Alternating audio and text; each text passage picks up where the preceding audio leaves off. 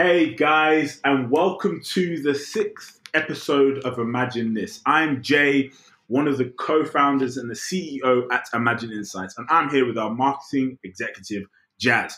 Welcome to our podcast, Imagine This, the podcast for all things Gen Z. Want to know more about Gen Z? Then join us for our under 20-minute monthly podcast where we'll discuss what matters to Gen Z, how they think, and the incredible impacts they are having on society.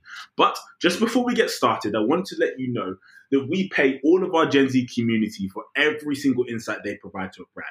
To pay more Gen Z and to do what they do best, we really need to grow this podcast. And it's very, very easy for you to help.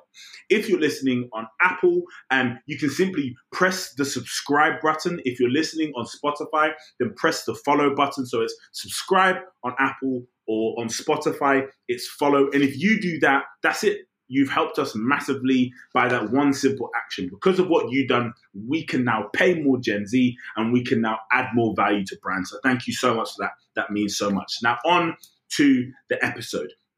In this, our 6th episode, we will be talking one of our Gen Z community members, Maitham Mohammed, on his brutally honest views about a digital Gucci bag reselling for more than the real life bag itself, and the type of language and terminology that Gen Z are using right now. But before we get started, Maitham, tell us a little bit about yourself. How old are you and where are you from? Yeah, hi there. So I'm 19. I live in London. I was actually born in Kenya, but I've been living here for the past kind of 10 years. I'm studying at SOAS University of London, studying economics. Also working at a kind of company where we basically advise and raise capital for startups, and working on our own startups as well. But yeah. Amazing. And how long have you been part of the Imagine Insights community? Quite some time actually.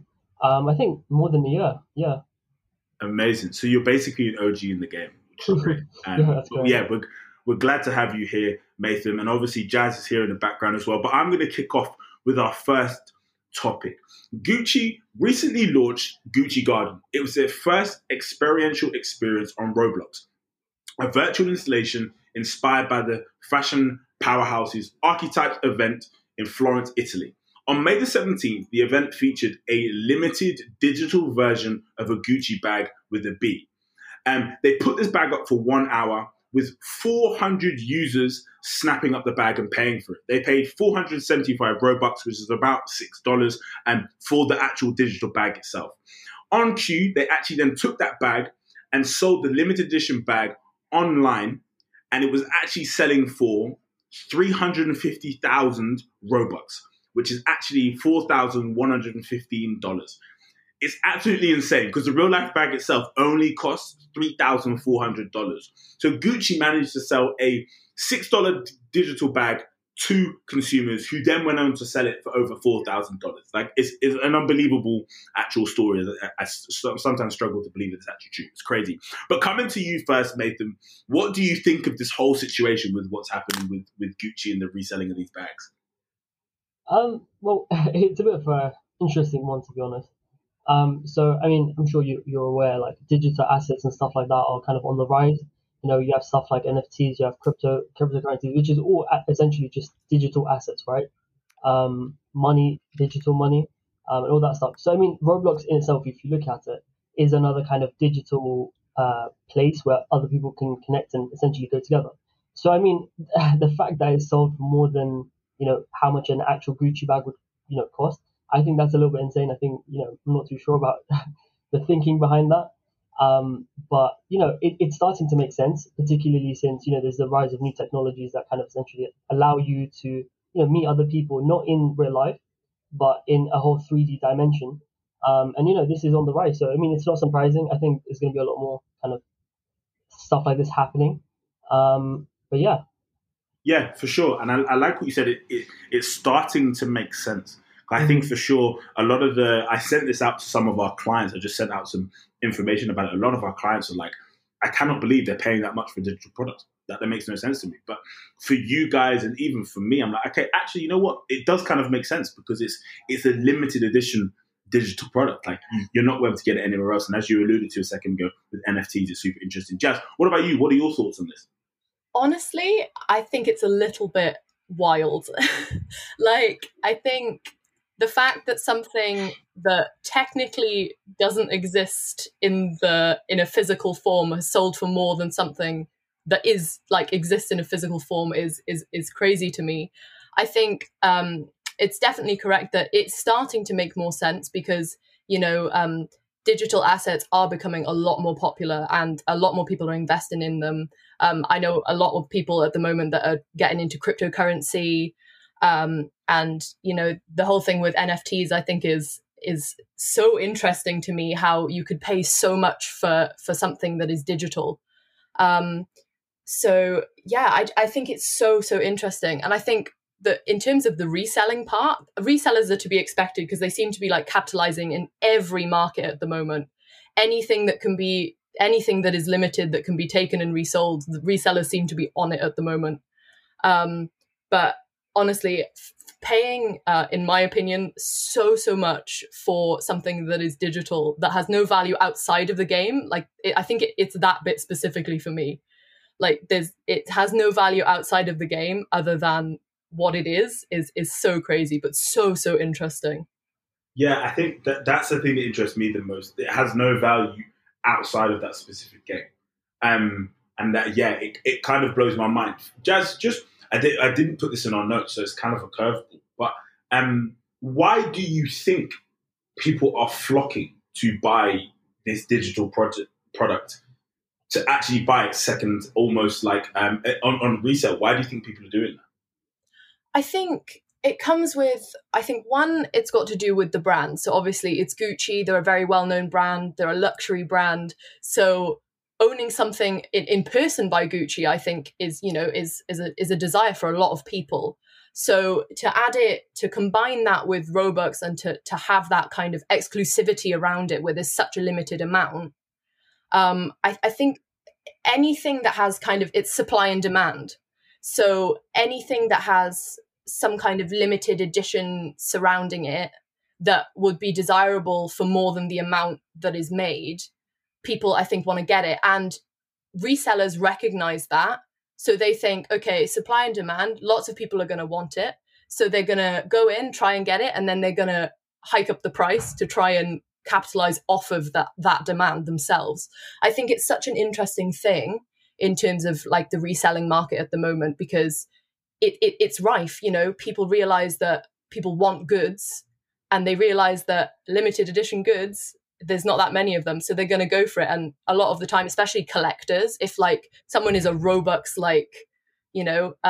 addict per se, and they love the game, they're going to want to get what they can out of it. I think that, in my opinion, is why.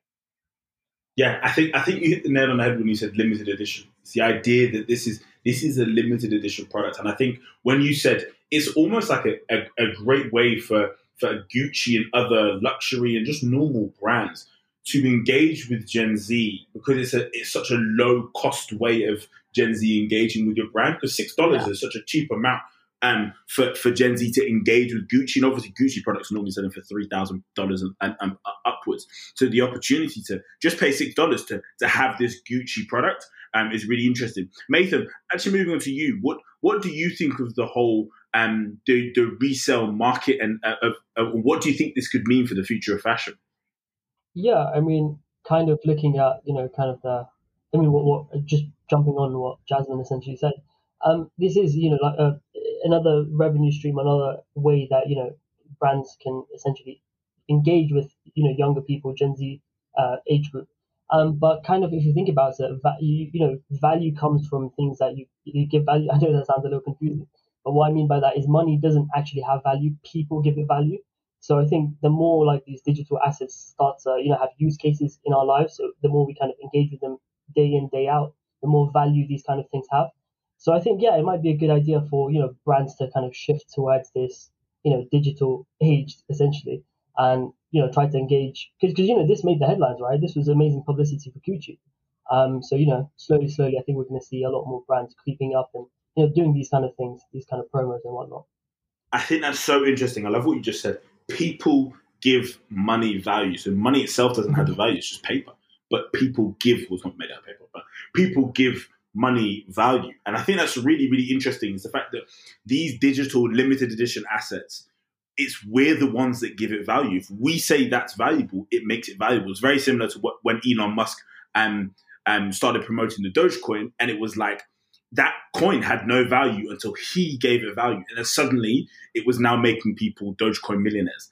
And I think that's really interesting. I think that's such a great point to highlight, and definitely something that anybody listening should think about, is we as a brand can help our consumers to give this value. Whatever we're doing, they're the ones that give this value, which I think is really, really interesting. I definitely think where you said you'll have more digital use cases. So the more use cases we have for these digital assets, the more we're going to want to create them, and the more they're going to get bought, which is really, really cool. But that's the end of that topic. We're going to move on to our next topic. So one of our clients is PepsiCo. They're an amazing client of ours. And a lot of time when we speak to brands, not just our current clients, but other potential clients, they ask a lot of questions around understanding how Gen Z speak, because you want to, as a brand, speak authentically to Gen Z. You want to be able to speak to them in their language and authentically. And as I said, PepsiCo is one of our amazing clients, and they do this really, really well across their brands. And we were asked a question by one of their team that they would love for us to ask on the podcast. So, Maith, I'm actually going to come to you first around Gen Z and the terminology and the languages they're using. What language and terminology are you using right now? Are there any things or any language and terminology that you don't think brands should be saying at the moment? Sure. You know what? I think that's a little bit of a tricky question. The reason why I say that is because, so if you look at, for example, different parts of London, just not even leaving London, right? So me, as someone who lives in North London, I'm going to speak a very different kind of dialect to someone, from South London, right? So even in my age group, right? So I think what brands need to kind of look into is these kind of areas where there's mutual kind of connection with, Gen Z people. So, I'd say stuff like, for example, Twitter, Reddit, where, there's loads of these, young people that have access to each other and are kind of creating a centralized, centralized kind of language thing. So that's where you can pick up the most like general language thing. Because I don't think all Gen Zs kind of speak the same language. For example, at the moment, me myself, I haven't really, been engaging with my friends, because of the whole COVID-19 lockdown, haven't been able to see them. So, I might be speaking the same kind of language that my parents speak, which, I don't think they want to include in their adverts. But I think another thing I'd probably say is that, a lot of kind of American terminology has been like slipping down into the kind of UK Gen Z kind of age group. So yeah, essentially just looking at kind of what Americans also say, I think that's kind of seeping down into what we're kind of saying at the moment as well. Yeah, I think one key thing you said a second ago was all Gen Z don't speak the same. And I think that's one of the key things brands always need to think about is, hey, we're going to use slang or we're going to use something in a campaign. We always need to realize that may be how a subset of the Gen Z community speak, but it may not be how the entire wider community thinks. So just to pay attention to that, I think it's such a great point, Mason. Jazz, what about you? What are your thoughts on this? I definitely agree that with the point about not all Gen Z speak the same and use the same terminology, because, you have to remember that Gen Z isn't like a singular age group in terms of like, I don't know, for example, 18 to 19, because I think if you look at language from like that's spoken in secondary schools, I think the language is different between the different years, because it's though they're part of the same generation in Gen Z, they're like almost secular in how they are. I feel like personally I'm very out of the loop with like the hip terminology for Gen Z. I feel a bit out of the loop with, I tend to find out the new kind of terminology through social media, where I see people using it and then like as sad as it may sound, I have to go and Google the words and be like, oh, what does this mean? And then I'm like, oh right, okay. And it seems every day there's some kind of new terminology that I don't know what it means. And, I'm only 20, but I feel like I'm getting left behind already in terms of the terminology. I think definitely for me, brands need to work on the basis that not everyone is going to be so in love with the use of slang or kind of like the quote unquote hip terminology. Because I think sometimes for me, if I don't know what it means, then it might put me off. Yeah, for sure, 100%. And I love how you said, when you're speaking about brands, it's the idea that the way Gen Z might engage with that brand, the language they're using for that specific brand may differ from brand to brand. So it's very much, it's not only when you're saying Gen Z spans so many ages, so you have to always think about, okay, how we're engaging across the age demographic of Gen Z, but also the way they want to engage with the brand will be different. And the best way of actually understanding that is then asking them as a brand, how should we be talking to you, which is great. And I love that you said the word hip. That makes me laugh so much. You're just like, you were like, yes, I'm not that hip, which is cool, which is great. But as always, we kept it under 20 minutes. Thank you so much to Jazz and to Matham for taking the time out to chat with me. Again, we kept it under 20 minutes. We did our best. Thank you to listening to our 6th episode of Imagine This. Our mission at Imagine Insights is to help Gen Z to shape their future. I mean, the best way for them to do that is with brands, because brands are shaping countries and culture like many people only wish they could. So we enable brands to crowdsource qualitative feedback, ideas, or insights from our community of Gen Z. So we built a beautiful piece of technology that means you can crowdsource insight from our community within 72 hours. As I said at the start, please like, subscribe if you're on Apple, follow if you're on Spotify, and please feel free to share this with anybody that might get value from it.